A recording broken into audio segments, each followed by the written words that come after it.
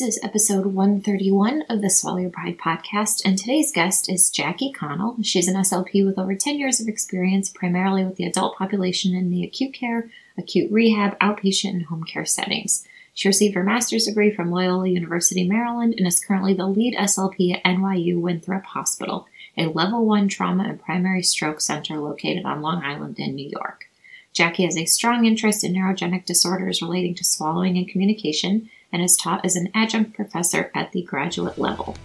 Welcome to the Swallow Your Pride podcast. I'm your host, Teresa Richard. I'm a board-certified specialist in swallowing and swallowing disorders, and I know firsthand how much confusing and conflicting information there is out there about how we assess and treat swallowing disorders.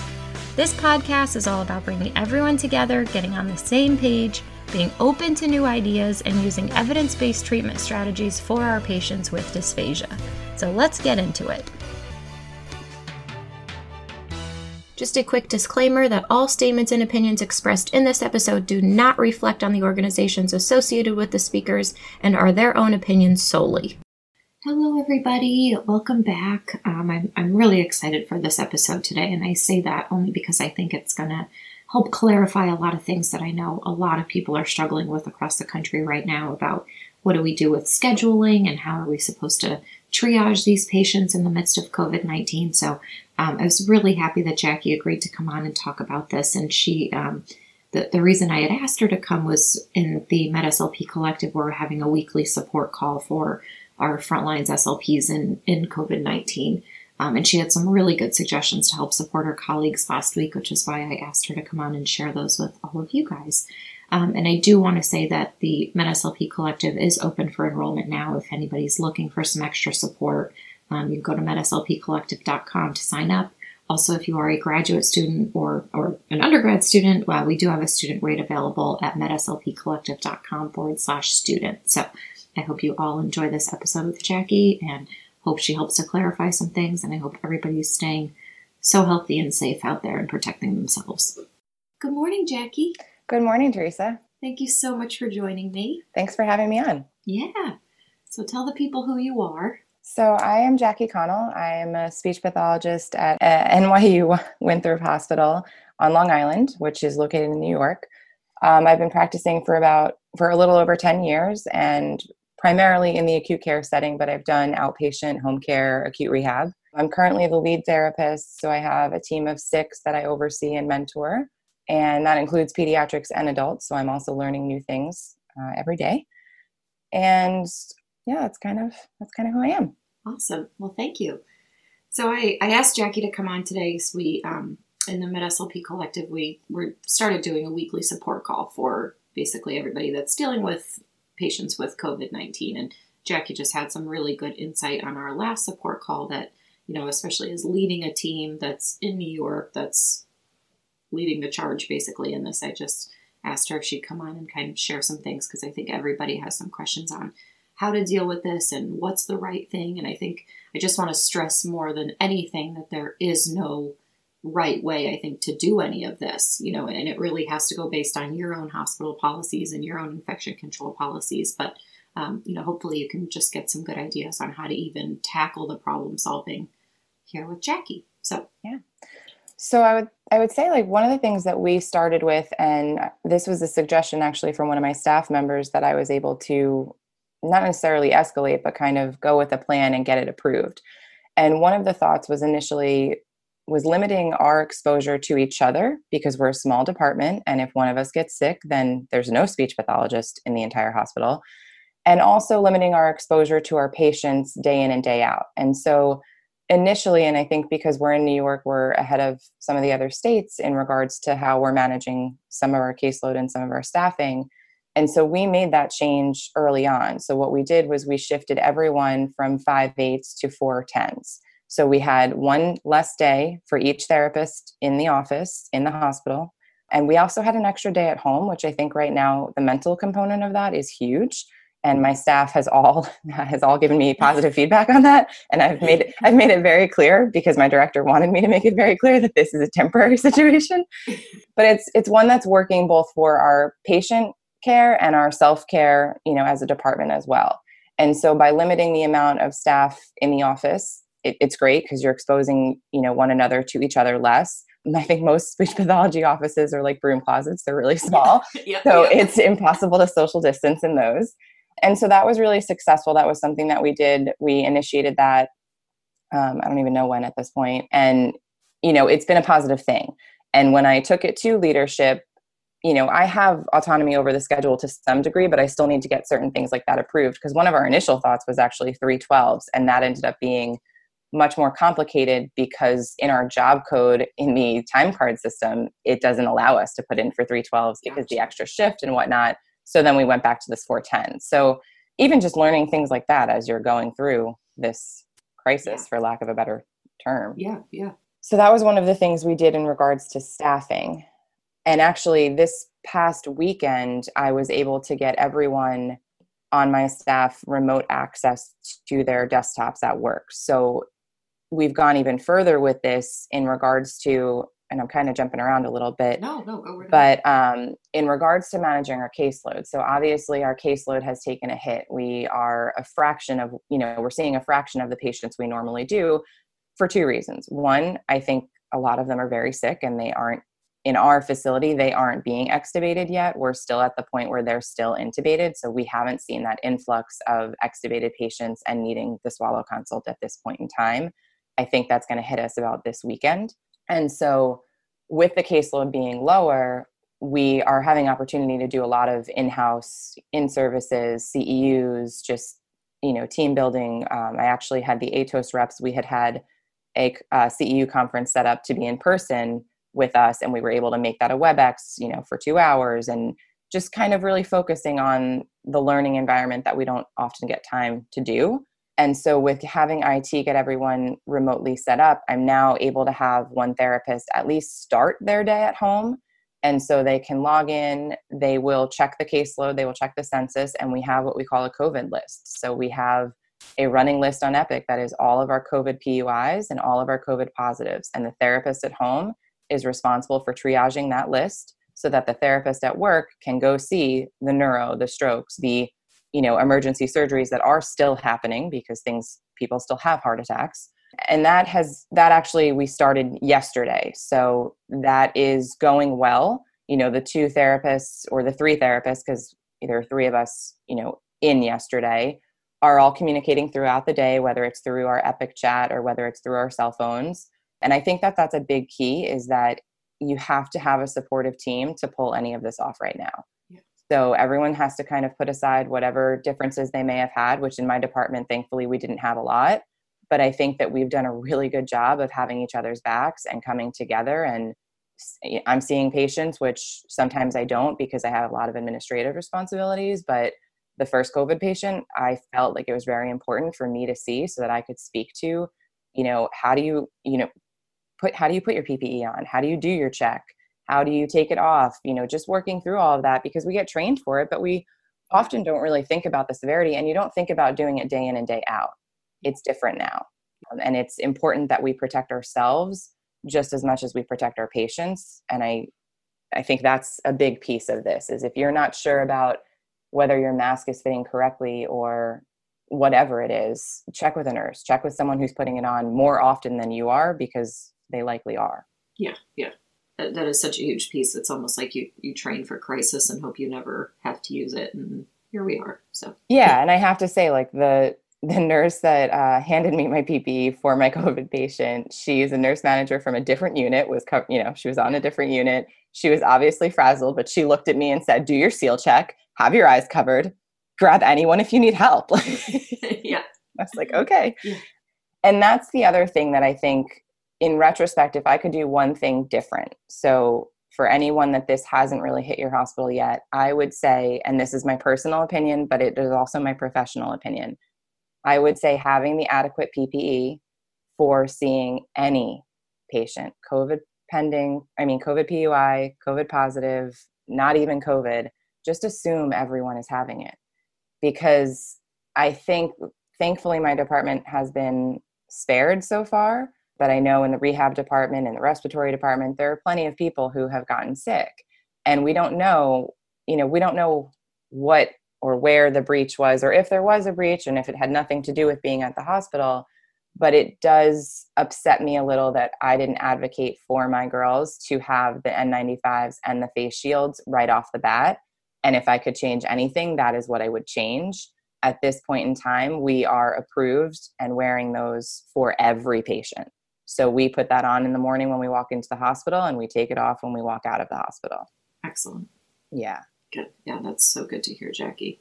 And I think that's what's so hard is you hear this hospital has this many employees with it, and it's so hard, And there was a huge article in our local paper yesterday. A big local hospital has a ton of employees with it. And then at the bottom was the disclaimer, like, unable to prove if it was, hospital acquired or out in the community, and that's just what's so hard to.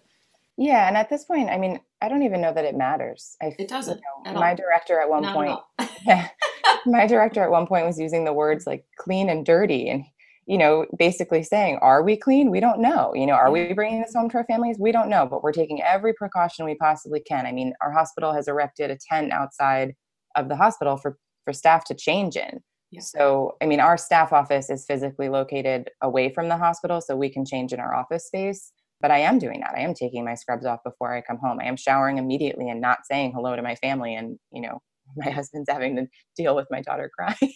Yeah. Yeah. It's fine. I've gotten really quick at it. He says I'm getting faster. Oh, good, Jackie. Good. The things you learn to adapt during a crisis. Yeah. Exactly. I was going to say, one of the other things that I think is important, and I know most facilities have a nursing swallow screen. We're a primary stroke center, so that obviously is something our nurses are very well versed in. Some do it better than others, and we had a transition to Epic in the fall, and so the format of it's a little different. So I know that sometimes nurses do it halfway through because ours doesn't say pass fail anymore, which I really miss that feature. So we are trying to, with our COVID PUIs or our COVID-19 positive patients, we are really asking nursing to do that swallow screen. And I mean, it doesn't have to be a nurse doing it, but when we talk to either the nurse or the provider, that's our first line of defense is, has the swallow screen been done? And if it has, and the patient wasn't initiated on a diet, talk me through what was happening more. Like, let's get into the details of this. And I think that that's been helpful in two ways. One, I think, we're supporting the staff in saying we want to have all the information before we walk in that room because we're limiting the amount of exposure that, we're going to have to ourselves anyway, but also talking them through what things we're looking for so that the next time they have to do one, maybe they'll look for those things too. Maybe they won't because they're overwhelmed and they have a lot going on, and that's totally fine, but we're still going to ask those questions and advise through there.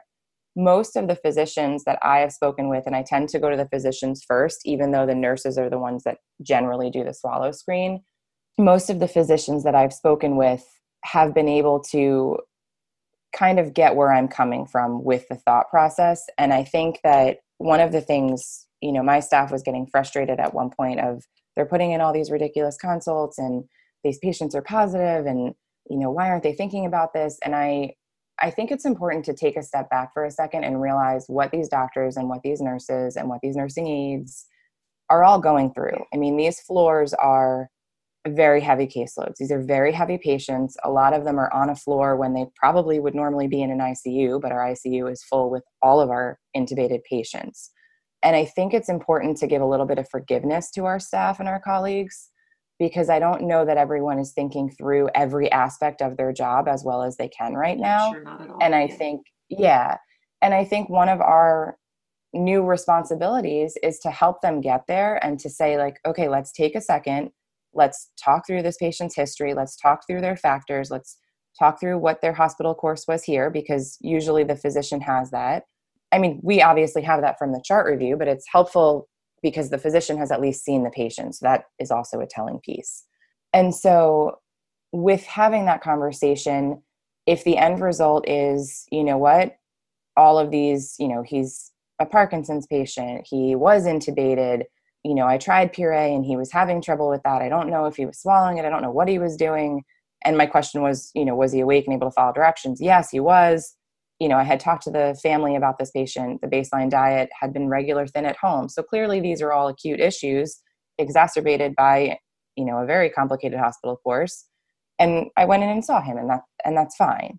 I want to make sure that anyone listening to this that is a speech pathologist understands we're not trying to get out of our job right now.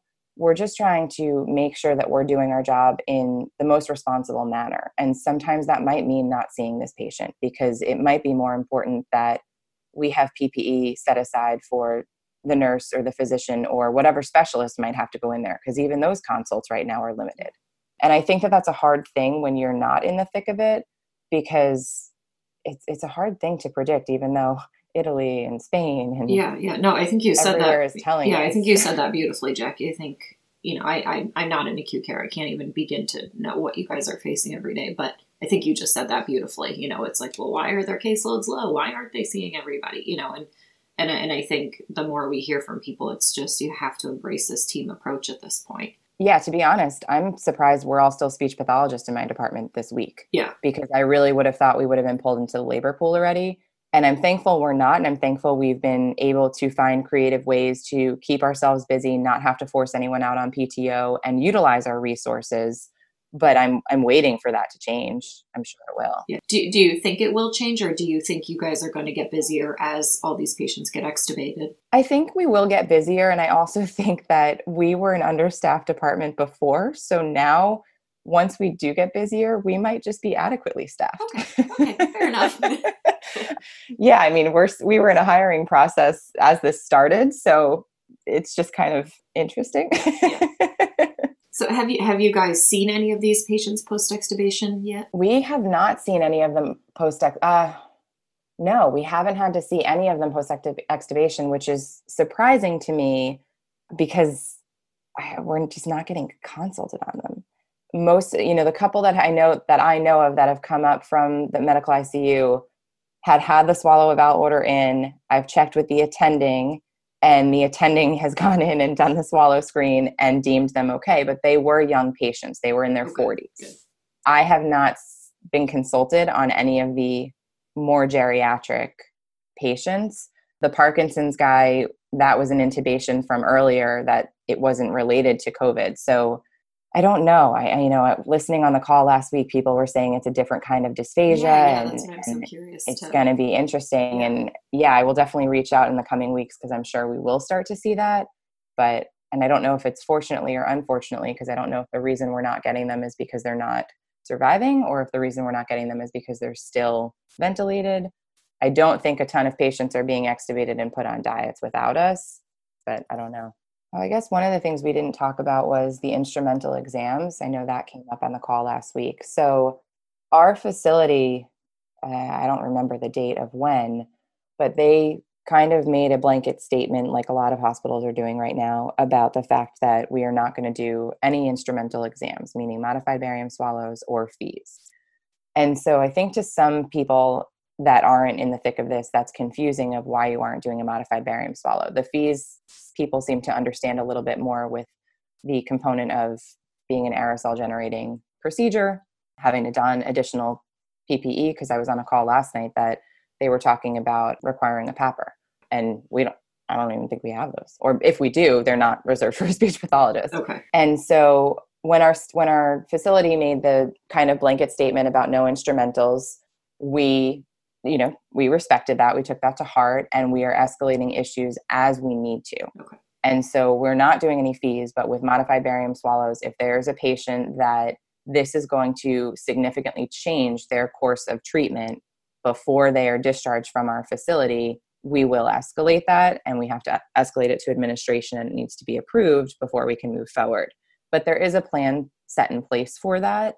It has required us to be, I don't want to say creative, but I would say it's required me to be more thorough in my clinical exams. And that's not something I want to, I don't know. It sounds bad to admit that you might not have been as thorough as you should have been previously, but right now. No, it's all a learning. Yeah. Yeah. But right now I feel like I'm spending even more time with the patient for two reasons. One, you have the time to, and two, the patients seem very lonely because there is a strict no visitors policy. Yeah. But I also feel like it's allowing me to spend more time and just, make sure that the meal is going the way that I think it is in the first 15, 20 minutes of being in there, and just kind of hanging out after and having a conversation, and are they sounding wet, and just looking for all those other signs. But yeah, with the instrumental exams, I think it's important to note that there is a plan, and there are exceptions to the rule, but in general, the reason for that is we don't want to be traveling any of these patients, COVID negative, COVID positive, COVID PUI, through the hallways. We don't want to be exposing additional staff. We don't want to be utilizing rooms that might need to be utilized for other procedures and whatnot. So the hospital as a whole is feeling this in a lot of different ways. And I think our role as speech pathologists right now is being redefined on a daily basis in the light of COVID-19. Thank you for clarifying that, Jackie. I think that's what's so important. Yeah, it's like, well, like you said, why aren't they doing instrumentals? What's going on? I know in some other settings, it may still be, okay to be doing these, but, I think you just explained it beautifully about how it's just really pulling strings. Yeah. Ours started with, no outpatients, and then it transitioned to, no inpatients. And now I think it transitioned to no inpatient COVID PUI or COVID positive. And then it transitioned to across the board, we can't do this right now. So I think most facilities will probably have that kind of hierarchy approach to it. And hopefully you're learning something from colleagues in New York and in general. You might have to edit that out.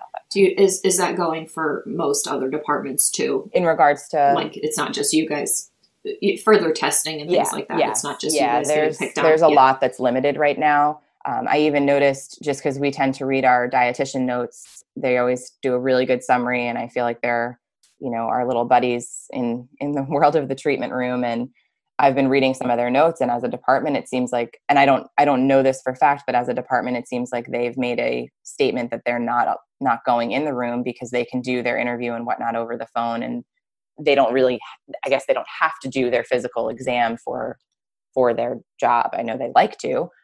I know they're thorough with it, but I think right now that's a compromise they're making. And I don't know whether that came from them or their leadership, but that was one that I've noticed. I mean, even some of our attendings are talking to the primary team and then determining with the primary team, do you want, the neurologist or the ENT or cardiologist to step foot in the room, depending on what the severity of the situation is. So I think across the board, it's definitely, this is changing the way of medicine. I know our facility, I have one speech pathologist who floats to our ENT practice 2 days a week. And she had called me at one point and was like, they're all moving to telemedicine. How do I do this? And so, I've had phone calls with the director for NYU as an organization for speech pathology about keeping us in the loop, because even though we don't have outpatient on our own, we have her floating. And so anything that they're doing, we can pick up those billing codes and apply. And so they're hopeful that will be out, shortly. But I think I read somewhere about, we waited years for all of this telepractice, telemedicine, and now it's just, in 10 to 14 days, it's just occurring. Yeah. I said that to my husband. We were like standing in the kitchen watching the news, and I was like, it literally took this crisis for all this stuff to just finally happen for us. Yeah. Like, he was like, is this a good thing? And I was like, yes. So. Yeah. I mean, I think when this is all said and done, which I think will be months out at this point, but I think there will be silver linings to come from this, and that might be one of them. Yeah. I love that. Yeah. Thank you for clarifying all that, Jackie, because I think that's what's so important for a lot of people on the outside to realize right now is, kind of what's going on and how do we triage these things? And, it's hard to say, are we just stepping aside? Are we getting picked on as SLPs? Are they just saying, SLPs, you can't do your job anymore? But it sounds like what you're saying, everybody in the hospital is going through the same thing. Yeah. Everybody's kind of taking a step back and playing a collective role. And I'll be honest, our one of our head and neck surgeons, he is a big advocate for speech pathologists. And so at NYU Winthrop, we used to fall under ENT. And then when we merged with NYU, we now fall under rehab. And so I think sometimes my mentality still goes to that ENT surgery aspect. And our head and neck surgeon was very clear about, you guys need to be protected. And a lot of people don't understand what you do. And I do. And this is what you need. And I mean, he almost basically instilled fear into me to get me to understand the severity of this. And he, I'm glad he did. I'm glad that conversation happened. And he initially had it with the speech pathologist that floats to his office, and she called me, and then I called him, and it was this whole phone chain of events. But it was very helpful because that is where I was able to escalate then to my director, who is not a speech pathologist, but I was armed with my information. I was armed with my research studies, and I was armed with a physician backing what I was saying. And I think that that's huge. And I think every facility is going to have to do what works for them. Every speech pathologist is going to have to do what works for them. But knowing what's going on in our facility, what our resources are, and being able to redefine our role within that is important. And I think we're also being respected for it. Awesome. I love the way you said that, Jackie. I think, yeah, and that puts such a good perspective on it too, because I think, as being an SLP that works in SNFs, we have no relationship with ENTs at all. So when this ENT statement came down the pike, a lot of us were like, well, what do they have to do with us? We're completely rehab. We have nothing to do with them. But like you said, you guys, identify closer with the ENT department than the rehab at one point. So that makes total sense for your setting. And I think that's, like you said, we've all just got to consider our own settings and our own, what we're dealing with. Yeah. I was trying to think of other things that came up in the collective that. Did we cover workflows? We kind of covered in regards to changing the schedule. I didn't cover like designating. I mean, I guess we covered the fact that we designate one speech pathologist in the hospital with the second one coming in. So one of my per diems, when this all kind of started to hit New York, had called me saying that her facility wasn't going to allow her to work somewhere else because if she ended up sick, she wouldn't be paid out. That has since changed. But initially, we utilized per diems pretty heavily for our weekend schedule. And so I had to pull her from the weekend schedule. And that's actually where the transitioning to the 410s kind of came from, and throwing myself into the normal rotation of every weekend and whatnot. And I have 2 staff members that were pretty willing to do a majority of weekends because there's nothing else going on right now in New York, and you don't really have a social life. So they were like, sure, 3 days off in a row, I'll work every Saturday for you. And so with that transition, we basically redid the entire schedule for the month of April and working through that. And normally we have our schedule done 3 months out, and I'm barely doing it 3 weeks out at this point because we're just concerned about the changes that might occur. We're concerned if one of us gets sick, what does that mean for the department? I know some facilities, if they're, if a staff member got sick and you were technically exposed, you were out for 2 weeks as well. We are no longer doing that because I think we would be extremely limited with hospital staff. So there's a series of questions that you have to go through to make sure that you can come to work, that you're asymptomatic. I mean, my entire department, we are checking our temperatures twice a day anyway, just because we all feel better doing it. Yeah. So the per diem aspect, I think, is interesting because I'm sure a lot of facilities are just kind of grasping at straws of what do they want to do? How do they want to manage this? And it's obviously impacting other facilities, including their own, because then other settings change the rules, and it's constantly changing. I have a list of websites on a daily basis that one of us checks just to make sure we're, all on the same page about what is going on. Some of those resources I got from you. Yeah, awesome. Well, and I think what you said is, everything's changing daily, and I think we can have these best plans put into place, and then it can all just go to hell within a day or two. But I know some facilities are saying like no per diems whatsoever because, like you said, they don't want them traveling from facility to facility. But then when it gets insanely busy, they're calling in everybody in the world, people that don't even have a license. So. I think we can do the best we can with what we have at day one, and it's definitely going to change by tomorrow. So, yeah. And my hope is that by taking my per diems off of my, what I'm calling normal schedule now, that if I do end up with a staff member that's sick, that hopefully I will have a per diem to call in, because otherwise the rest of us are having to pick up that slack. And that is to some degree not necessarily feasible all the time. But we'll cross that bridge when we get to it. Yeah. I think that's all anybody can do. So how do you think you guys are doing? Like, how do you think you're faring mental health wise?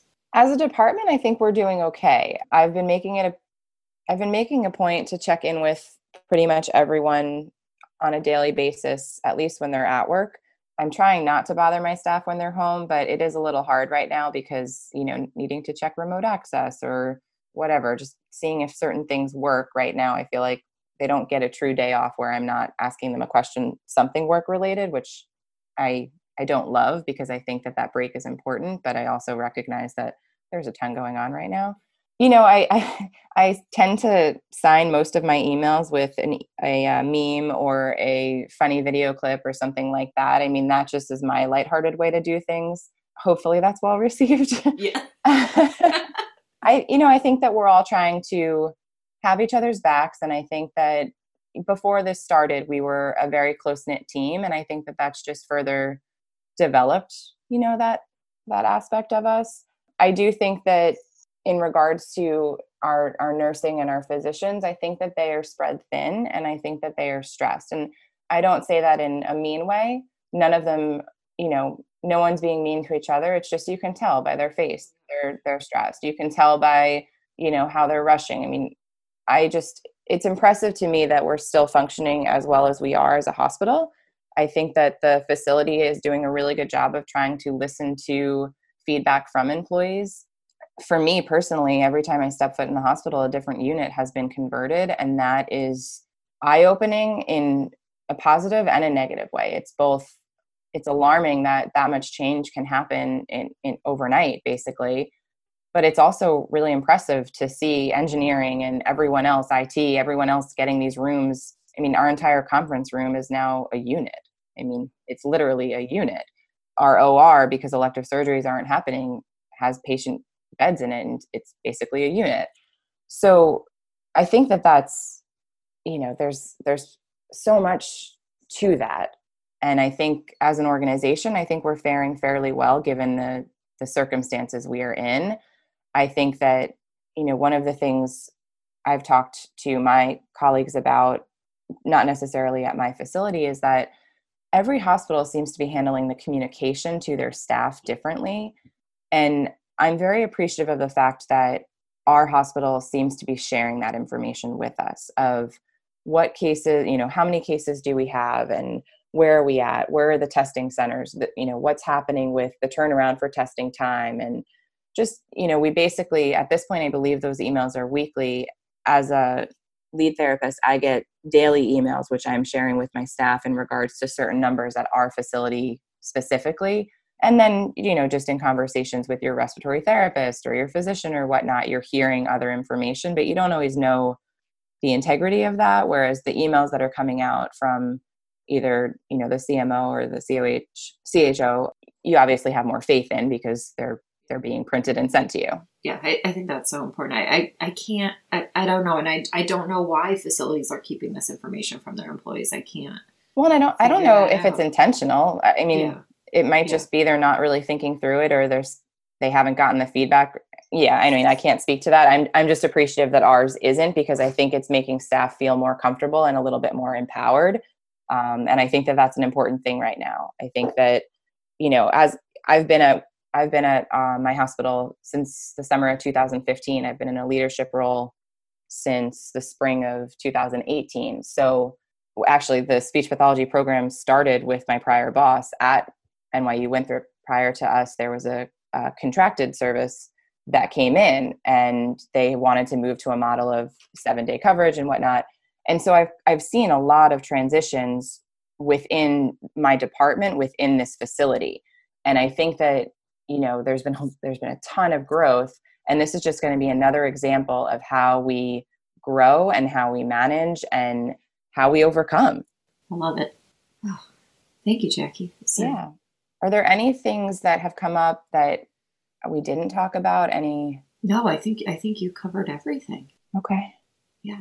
I think, kind of going forward, I'm so curious to hear how things shake out once the slew of post-extubation patients come. And, I've heard talk of some other facilities almost having, in light of preserving PPE and things like that, almost having the nurses basically do the clinical swallow exam for you, you standing outside of the room. And obviously that's something that would never fly in a normal condition or how that affects billing or anything. But do you suspect that might be something that you guys have to go to too, or? I don't know. I think that more depends on the availability of the N95s and the gowns, because our School of Medicine is making eye shields currently. So from the email communications, I'm understanding that is an area that they're not anticipating as much restriction with the eye shields.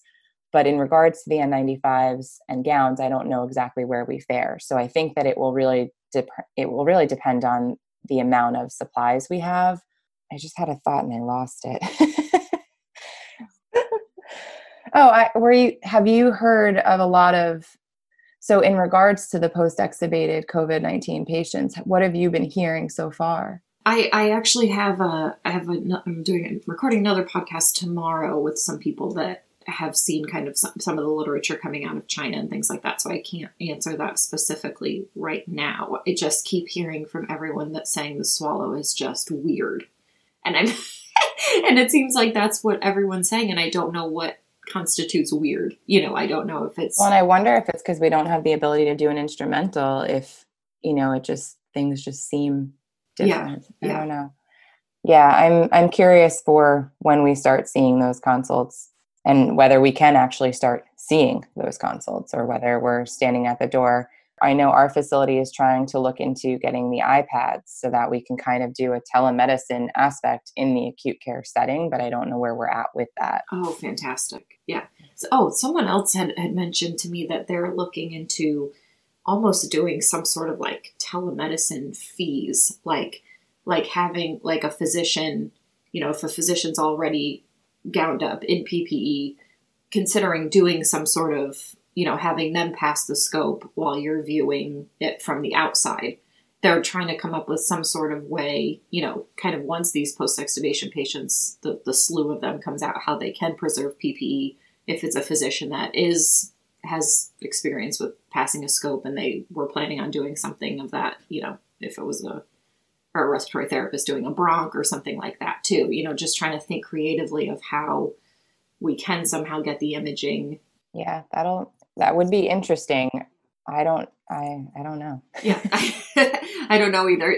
Someone was like, have you heard of this? I'm like, no, there's so much stuff no one's ever heard of that it's like, oh, that would be cool if we could do that someday, Yeah, everyone's having to get creative. Yeah, I mean, how many respiratory therapists have said, oh, could you just like keep going so I can see my part? It'll be interesting to see how many physicians or ENTs are now passing the scope for everybody so everybody can get a view. But well, and I know our ENTs are trying to limit the amount of endoscopy that they're doing significantly. So I would be surprised to see that happening on the inpatient side. I feel like that's something that would happen more when they've tested negative and they're in the office.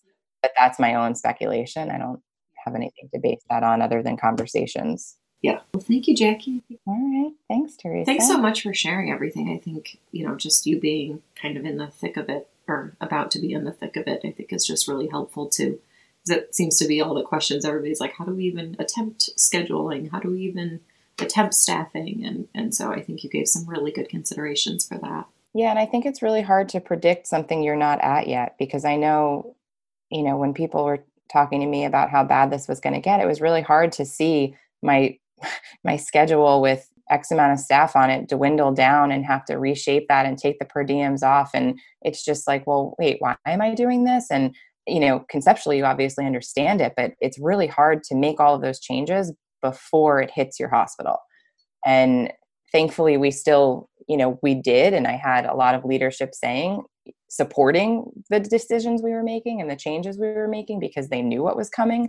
But I still feel like I was struggling with that just on a human level of like this. It's really hard to do something when you're not seeing it. Now we're seeing it.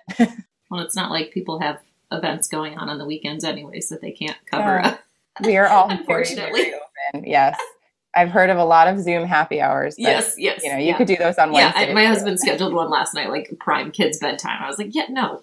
Yeah, no, we got to get the kids to bed. You can deal with that later. So, yeah. All right. Well, thank you so much, Jackie. I really appreciate it. Thanks for having me on. So if you would love to hear more of these episodes and get some easily digestible bites of swallowing knowledge, then please leave a review on iTunes or pledge a small amount on patreon.com/swallowyourpride, because that is what keeps these episodes coming.